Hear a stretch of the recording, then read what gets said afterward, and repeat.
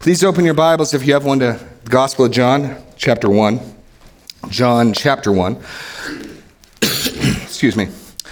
And as you do, I'll remind you that we've spent time in John's prologue as he sets up and frames his gospel to us. And then starting last week, we left the prologue and began the witness of John. And I'll remind you that the action starts in verse 19 of chapter 1, with John being almost interrogated by a delegation sent to ask questions of him, figuring out who he was, what he was doing, why he was doing it, from the Jews in Jerusalem. We saw that they were not interested in the validity or invalidity, the lack of legitimacy of his ministry. When he identifies himself, I am the fulfillment of Isaiah 40.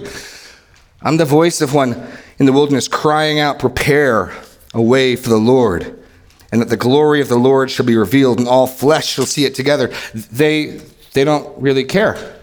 Well, then why are you baptizing, they ask. And he says to them a second time, don't you get it? I'm baptizing with water. Just see where things got left off. Verse 26, I baptize with water, but among you stands one you do not know, even he who comes after me, the strap of whose sandal I'm unworthy to untie. If you didn't get it from the Isaiah 40 reference, he says, perhaps you'll get it when I tell you someone much, much greater than me is in your midst. And then the text ends. These things took place in Bethany, across the Jordan, where John was baptizing. They were so close and yet so far. Well, we, the reader of the gospel, have stayed with John. And so this morning, as we look at this second day, the next day, verse 29, we will see one of the most brilliant, encouraging, beautiful declarations of the identity of Jesus Christ in Scripture. In fact, it's so rich that I gave up attempts to get through this entire text. Really, the text is 29 to 34, and then you'll see 35 starts with the next day. We're not going to get through 34. We're going to try to get through 31. And my plan is to really focus on that title, The Lamb of God Who Takes Away the Sin of the World, this week. And then try to finish the rest of this day up into the next day, starting in verse 35 in the next message. Because again, he declares in verse 36, behold the Lamb of God. So rather than dealing with that title twice, rather deal with it once fully, and then when we get to the, verse 36, we can move a little more quickly. So that's my plan. I'd like to begin by reading then John 1, 29 to 31, and then we'll ask the Lord for help and grace. The next day he saw Jesus coming towards him and said, behold the Lamb of God who takes away the sin of the world. This is he of whom I said, after me comes a man who ranks before me, because he was before me. I myself did not know him, but for this purpose I came baptizing with water, that he might be revealed to Israel. Lord God, we pray that John's purpose in coming would be true in us, that the Lord Jesus might be revealed for who he truly is to us also, that you might give us eyes of faith, ears that hear, that you would, if there are any hearts of stone, replace them with hearts of flesh, that we might see the glory of your Son, that we would not be like those sent to interrogate John who had no interest in such things, but that we might behold the Lamb of God who takes away the sin of the world, and that we might worship. In Jesus' name, amen. So we're going to look at these three verses in 3 points. We begin with the context, we move to John's confession, and then John's clarification. So let's begin by looking at the context. The next day, he saw Jesus coming towards him. Now, I mentioned this last week, but I want to take a moment to highlight for you that John gives us a tight chronology of what I believe to be 7 days. There's some debate over that, but let me show them to you. Day 1, or the first day we looked at last week, verse 19, the day when the Jews sent priests and Levites from Jerusalem to ask him, who are you? And then, in verse 29, we get the next day. Day 2. Verse 35, the next day. I believe there's another day at the end of 39 because two of John's disciples move from his circle of influence to go be with Jesus.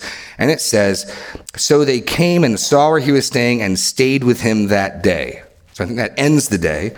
And I think verse 40, one of the two who heard John speak and followed Jesus was Andrew, Simon Peter's brother. He first, and we're looking at the next day. And then in verse 43, we get the next day. Then look at chapter 2, verse 1, on the third day. So you could possibly count this out to be 8, or even possibly 6. I tend to think it's 7. It's not critically important. But what is clear is John intentionally lines these things up as happening one after the other. Bam, bam, bam. And it's equally clear he lets go of the tight chronology after the wedding at Cana. Look at verse 12. After this, he went down to Capernaum with his mother and his brothers and his disciples, and they stayed there for a few days. And until we get to the Passion Week, until we get to Jesus hanging on the cross, we don't get any further tight chronological markers. John will mark off, now the Feast of the Jews is approaching, the Passover is approaching, but we never get a tight chronology like this week. I'll refer to it as a week, although it's not critically important that it is. I tend to think it is. But it does raise a question, why is John highlighting this? To work backwards, in only one portion of his gospel is it important for John to communicate to us that these things happen sequentially and tightly. He makes the effort to do that. I'll encourage you to play Jeopardy with the Bible. By what I mean, ask the question, if John's including this in the text, what should I be asking this answers? What information depends on this tight chronology? Because John's not writing purposely, poorly. So if he wants us to know here and here only these things happened in tight sequence, there must be a reason. So what possible reason could that be? That's the way you should reason with the Bible. Why does the author write this? Why does he tell us this? Why is it important for me to know these things happen, bam, bam, bam, one after the other? I suggested to you 2 or 3 reasons last week, and I'll add one more this week, just quickly. 1, John evidences an awareness of the Synoptic Gospels. He knows he's writing last. In John 4, he cites what possibly could be a direct citation of Matthew when he says Jesus himself had testified that a prophet is not welcome except in his hometown. Nowhere in John's gospel does that saying of Jesus exist. It does exist in Matthew 17. And so John evidences an awareness of the other gospels. And so I think one of the reasons he lets us know this is to help us fit this in chronologically.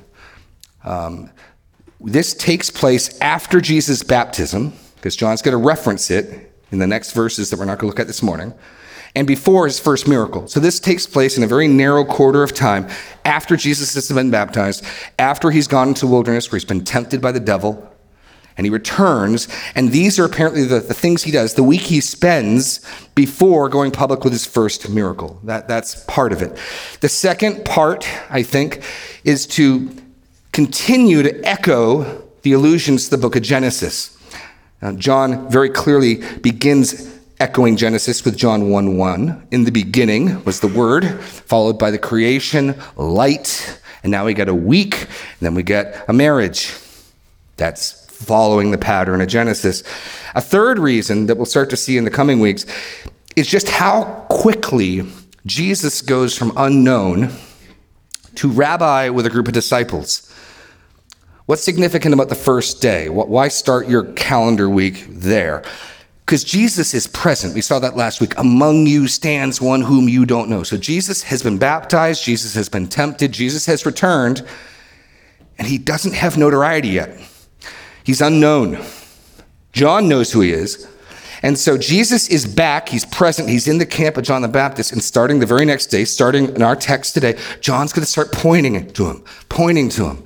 And then starting in the third day, we're going to see the movement start to go from John and his camp to Jesus, such that by chapter 3, the last time we see John in Lens, John's disciples are complaining.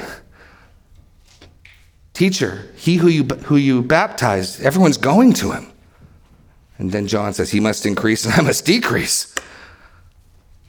So that's the movement we see. And Jesus goes from unknown to look at chapter 2, verse 1 and 2. On the third day, there was a wedding at Cana in Galilee, and the mother of Jesus was there. Jesus also was invited to the wedding with his disciples. Jesus goes from unknown to a rabbi with a band of traveling disciples in a week's time. And part of what that communicates is just how authenticating he is, how compelling he was. What we're going to see as he meets Andrew and Peter and Nathaniel is how quickly, how little time they need to spend with Jesus before the most profound declarations of his identity are coming out of their mouths. Look at Andrew in 41. We have found the Messiah. He spent an afternoon and an evening with Jesus. Then look down to verse 45. Philip found Nathanael and said to him, we have found him about whom Moses in the law and also the prophets wrote.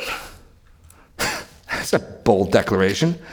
And then after a brief encounter with Jesus, Nathanael says in verse 49, Rabbi, you are the Son of God, you are the King of Israel. In other words, these disciples of John who'd been prepared for the coming Messiah through the baptism of repentance, when they met Jesus, they didn't take days and weeks and months to figure out, what do I make of him? Rather, for these people who had already dealt with their sin, immediately Jesus was verified as authentic. He was compelling. So Jesus goes from unknown to a rabbi with a band of disciples being invited to a wedding in a week's time, and by chapter 3, he's beginning to eclipse and outshine John the Baptist, which is something John the Baptist is rejoicing in, but his disciples are less certain about. So anyway, that's the week. When I reference this week, that's what I'm referencing. We're on day 2. So context, the second day in John's week. The second day in John's week. Now, what's the significance of John seeing Jesus coming towards him? 2 possible things. 1, Jesus is not passive. He's active. He's beginning to move. But more importantly, I think, this links with that phrase, one is coming after me. One is coming after me. We saw it in verse 15. John bore witness about him and cried out, this is he of whom I said, he who comes after me ranks before me. And then we saw it in 27. In 26, John answered, I baptize with water, but among you stands one you do not know, even he who comes after me. And so the verbal connection of Jesus coming towards John, he's been telling us someone is coming after me, someone is coming after me, and here comes Jesus. I think that's the clearest link. So the one coming after John was coming towards him. Jesus is now moved from he's here, but we don't know where, to there he is. And what does John do? He fulfills his ministry. And we now move to John's confession. John's confession. He boldly points to Jesus. And this is what's so tragic. If this delegation of Jews had stayed another day, perhaps some did, but they fade out of the narrative. They would get a clear answer of who this one is. And that's the beauty. We stay. They leave the scene. They exit stage right. We're still here, and so we see John unambiguously, boldly declaring who Jesus is. And John here gives us a second unique title for Jesus. We're going to get to the familiar ones, the Messiah, Rabbi, the prophet, the King of Israel. We saw that in the mouth of his disciples. But the first title in John's gospel is the Word. And here we get one that I think is very familiar to us, but is equally still unique in the Bible. The Lamb of God who takes away the sin of the world. Yes, I think that as the early Christians meditated upon Jesus dying at Passover, Jesus being that sacrifice, I think this imagery is clear, but really there's only 2 other places outside of John where this connection is overtly made. 1 Corinthians 5, Christ our Passover Lamb has suffered for us, and 1 Peter 1. And so this title, biblically, putting this all together tightly, is really new here, even though I think it had permeated the church's early mind. And so let's look at this declaration in 2 parts. First, Jesus' identity, and Jesus' efficacy. Behold the Lamb of God, God's Lamb. Now, this is rich in Old Testament texts, and especially by the time John had written this, after John the Baptist had declared this, after the other Gospels had been written, the connections would have been made. I'm not sure how much of this John the Baptist got, how much of this he understood, but I definitely think when John is writing his Gospel, a lot more of these links have been put together. So turn in your Bibles. We're going to look at 3 Old Testament texts. I think this draws from 3 passages. And the first is in Genesis 22. You see, what God has done in his word is set up patterns, pictures, themes, which he develops to prepare us for the realities to come. And so it starts in Genesis. Before the giving of the law, God tested Abram. And after fulfilling his word and giving him a miracle child, he calls on Abraham to rise and sacrifice him. And Abraham shows us he is a man of faith. The text has already told us he believed God, but now the reader sees that faith. And he arose early, and he went to the mountain. Verse 5, then Abraham said to the young men, stay here with the donkey. I and the boy will go over there and worship and come again to you. And Abraham took the wood of the burnt offering and laid it on Isaac his son, and he took in his hand the fire and the knife. So they went both of them together. And Isaac said to his father, to Abraham, my father. And he said, here I am, my son. And he said, behold, the fire and the wood, but where is the lamb for a burnt offering? Abraham said, God will provide for himself the lamb for a burnt offering, my son. I think that is the most direct verbal link in John the Baptist's title. Behold the Lamb of God. And Abraham saying God will provide for himself. God will have his own lamb. Now we know there's a ram caught in the thicket. But the connection here is even stronger, given the fact that in Hebrews 11, you don't need to turn there, when we went through the prologue, the only begotten, what some of your translations say, only begotten, and what I argued is probably better rendered unique or one of a kind. It's the same word Isaac is called in Hebrews 11. Let me read to you to show you the connection. Hebrews 11. By faith, Abraham, when he was tested, offered up Isaac, and he who had received the promises was in the act of offering up his only son, his monogenes. So John has already called Jesus. John, the gospel writer, John the evangelist, has already called Jesus the monogenes, the unique one of a kind son. And Hebrews makes it clear that's an apt title for Isaac as well. Jesus is the monogenes. Jesus is the unique one of a kind son. And so we see that in testing Abraham, God is setting up a pattern. Would this father offer up his son freely? Well, he would, and God didn't require it of him. But then we read in Romans 8, what shall we say to these things? If God is for us, who can be against us? He who did not spare his own son, but gave him up for us all, how will he not also graciously give us all things? What Abraham does is pictures, what Abraham is willing to do, he pictures what God in fact does do for us. And Abraham's faith is seen in his bold declaration, God will provide for himself a lamb. More than 1,000 years later, John the Baptist out in the Judean wilderness points at Jesus coming towards him and says, behold, God's lamb. I think the early church meditating on this would have made those connections. So first, the lamb God provided. The lamb God provided. That's the first picture of a lamb as a sacrifice, and a lamb in place of a firstborn, special son. But of course, the connection with firstborn sons and lambs doesn't stop there. Turn to Exodus 12. We get the first Passover. And again, for anyone who's read this gospel, for anyone who knows the story already, knows that it's precisely during the high feast day of the Passover celebration that Jesus was crucified. They would know already that Jesus' death on the cross was tied in with Passover. But in the very first Passover, you remember God had given judgments and plagues to Pharaoh and to Egypt, and Pharaoh would relent temporarily and then recant and relent and recant. And so finally, the Lord brings this final judgment. Interestingly, some of the plagues just affected Egypt. And that's been remarkable for only Egypt to be dark, and yet the Israelites' area being light. But this is one of the plagues that affected them all. The Israelites also had to put the blood on the doorposts. The Israelites, in other words, were in no better standing than the Egyptians for this plague. And the Lord told them how they would survive, how death would pass over them, how they would avoid his judgment. The Lord said to Moses and Aaron in the land of Egypt, this month shall be for you the beginning of months. It should be the first month of the year for you. Tell all the congregation of Israel that on the 10th day of this month, every man shall take a lamb, according to their father's houses, a lamb for a household. If the household is too small for a lamb, then he and his nearest neighbors shall take according to the number of persons, according to what each one can eat, and shall make your count for the lamb. Your lamb shall be without blemish, a male a year old. You may take it from the sheep or from the goats, and you shall keep it until the 14th day of the month, when the whole assembly of the congregation of Israel shall kill their lambs.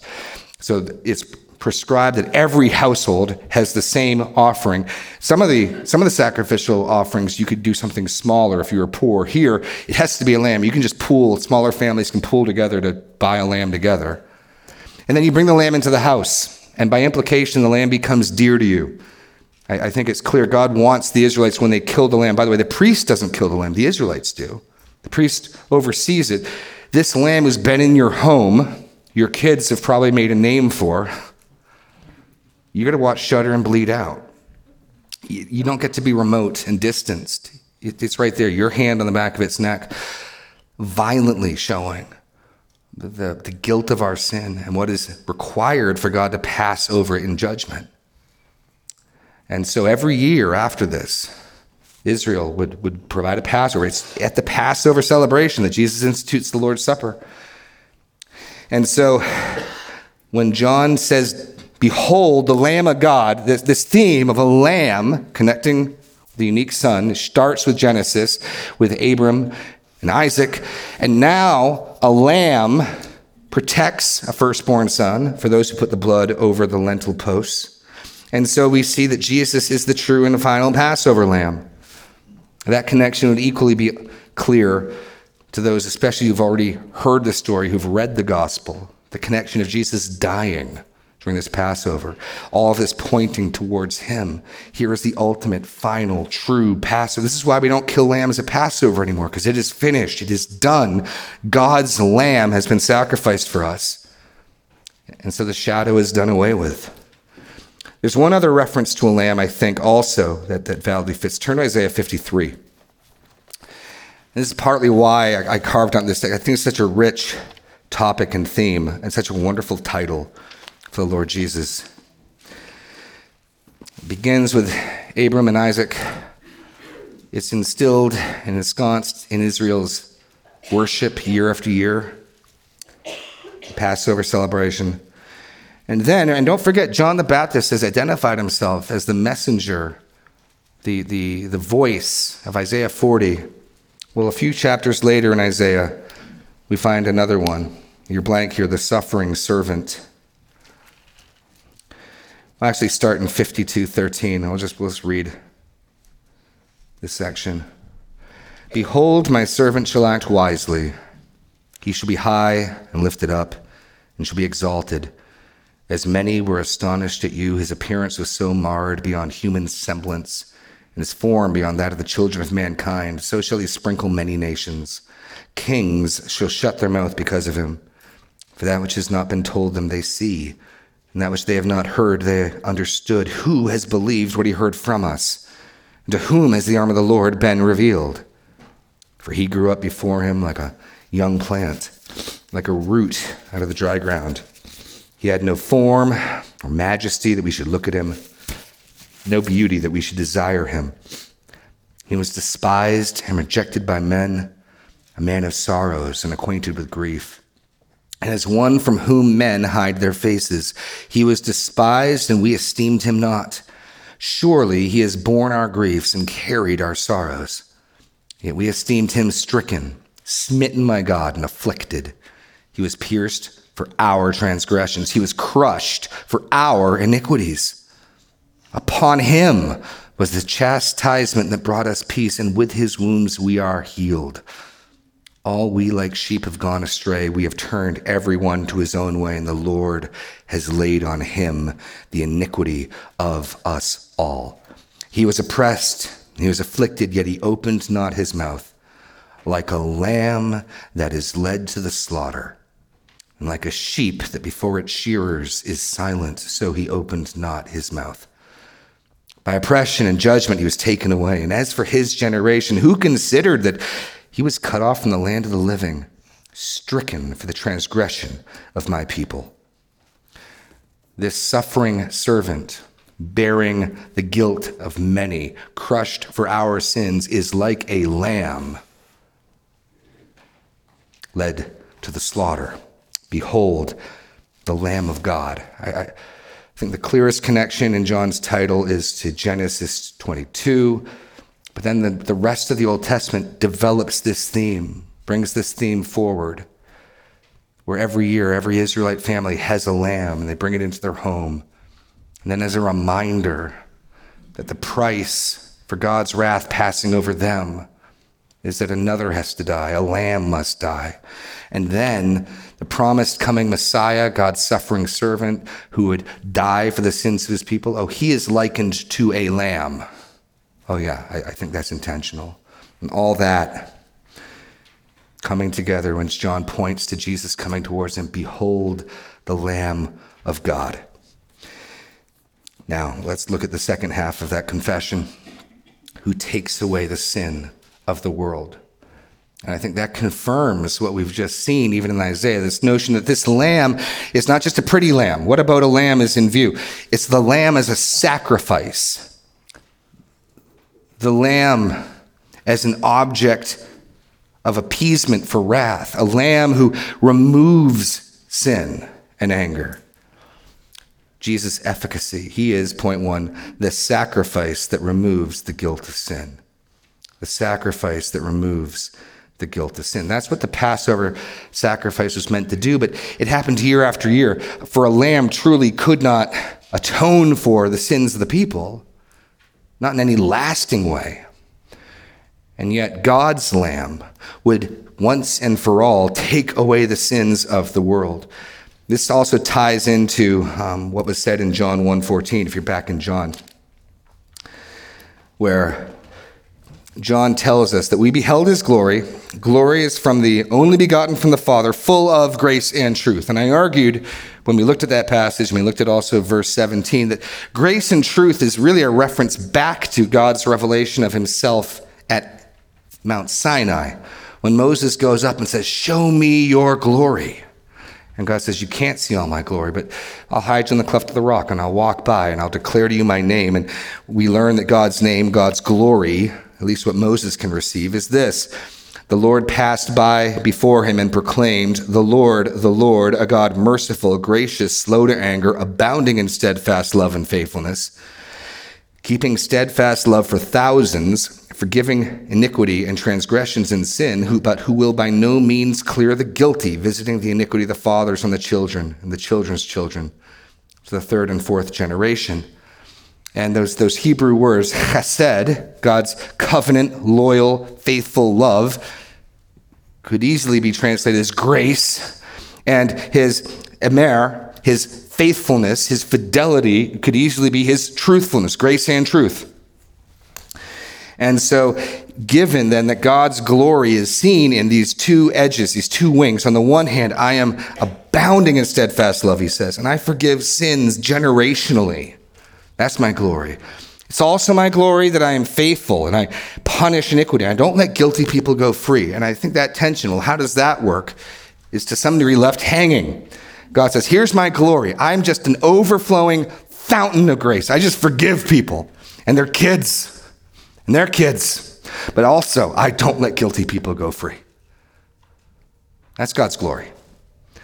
Well, in the Lamb of God who takes away the sins of the world, we see both of those truths absolutely real. On the cross, where Jesus, as God's Lamb, suffers for our sins, takes upon himself our guilt, do we not marvel at that grace? Do we not amen that he is abounding in steadfast love? But when God also says, I don't look the other way at sin. I don't leave sin unpunished. I don't deal with it lightly. We look at the cross and we see, amen. Is he not faithful? Is he not righteous and just? So, in being the Lamb of God who takes away the sin of the world, it reveals God's glorious grace and reveals God's faithfulness to punish sin. Notice also the last phrase here, who takes away the sin of the world. And again, we can so assume that we need to pause and consider what a radical concept this is. It's not the sin of the world, meaning every single last person. John's going to tell us in chapter 3, if you don't believe in Jesus, God's wrath abides on you. Rather, not just for the Jews, but for all peoples. Not just for the Jews, but for all peoples. Turn to John 11. Let me show you why I think this is clearly what John means.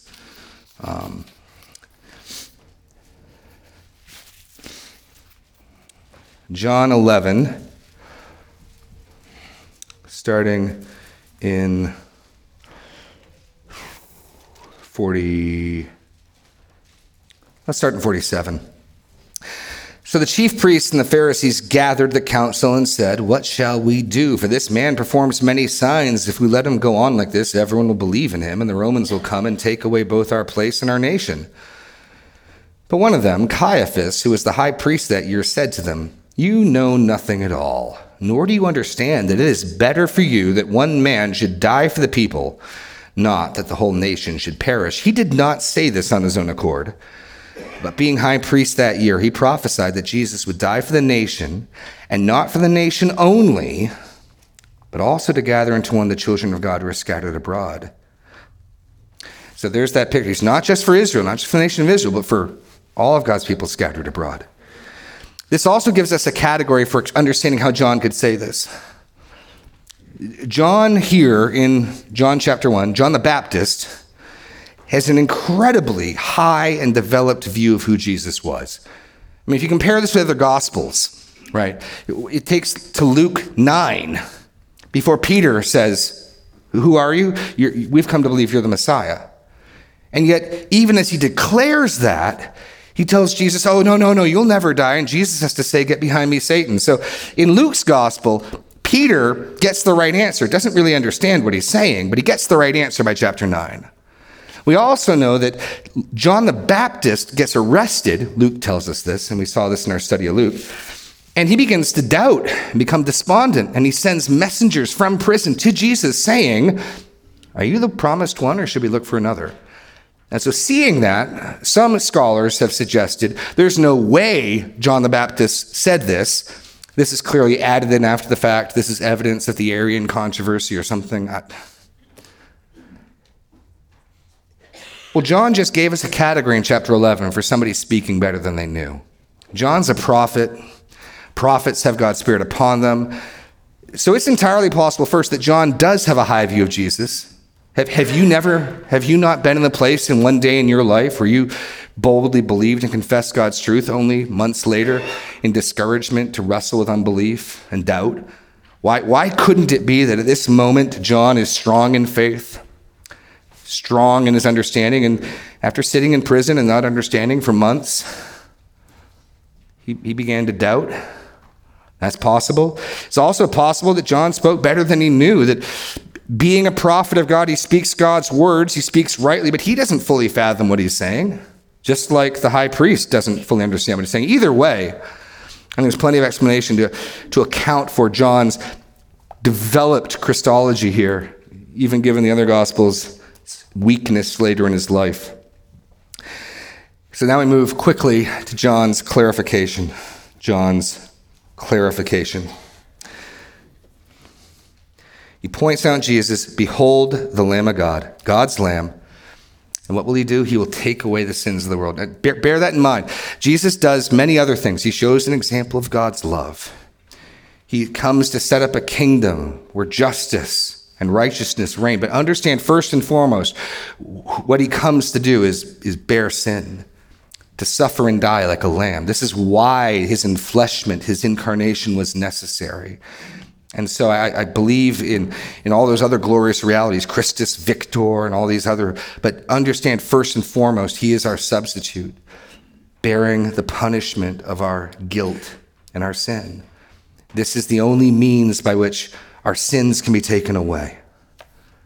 So John gives his clarification, then John's clarification. First, we'll move quickly. Jesus' preeminence. Jesus' preeminence. "This is he of whom I said, After me comes a man who ranked before me because he was before me. It's not the third time we've heard this phrase. You get the idea that this was something John repeated many times.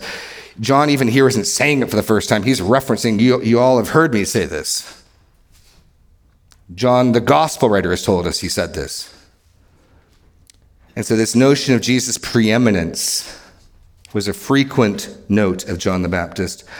John had been announcing Jesus' arrival, which is completely consistent with who and what he said he was. Remember, they asked him, who are you? Are you Elijah? Are you the prophet? Are you the Christ? He says, no. Well, then who are you? He said, I'm the voice of one in the wilderness crying, prepare the way for the Lord.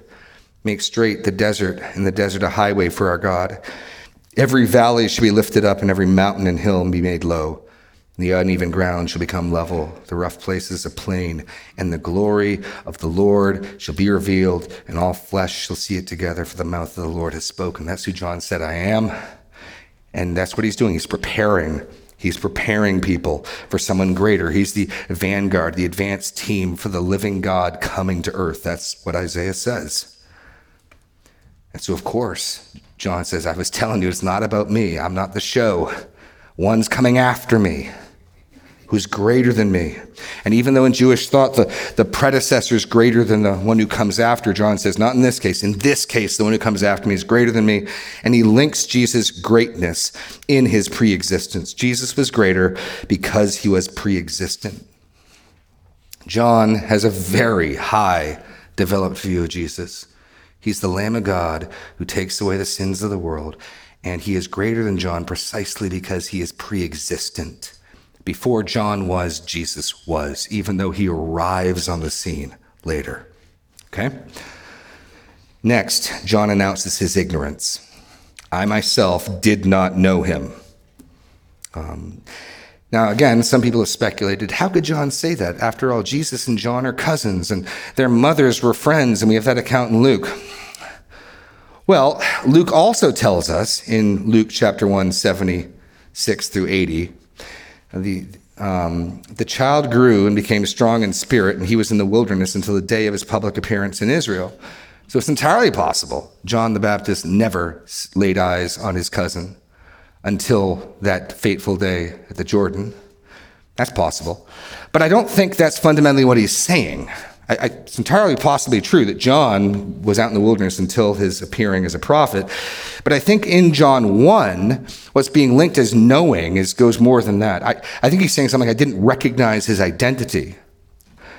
Go all the way back to chapter 1, verse 10. He was in the world, and the world was made through him, yet the world did not know him. Well, clearly the world didn't recognize him as its creator, as its author.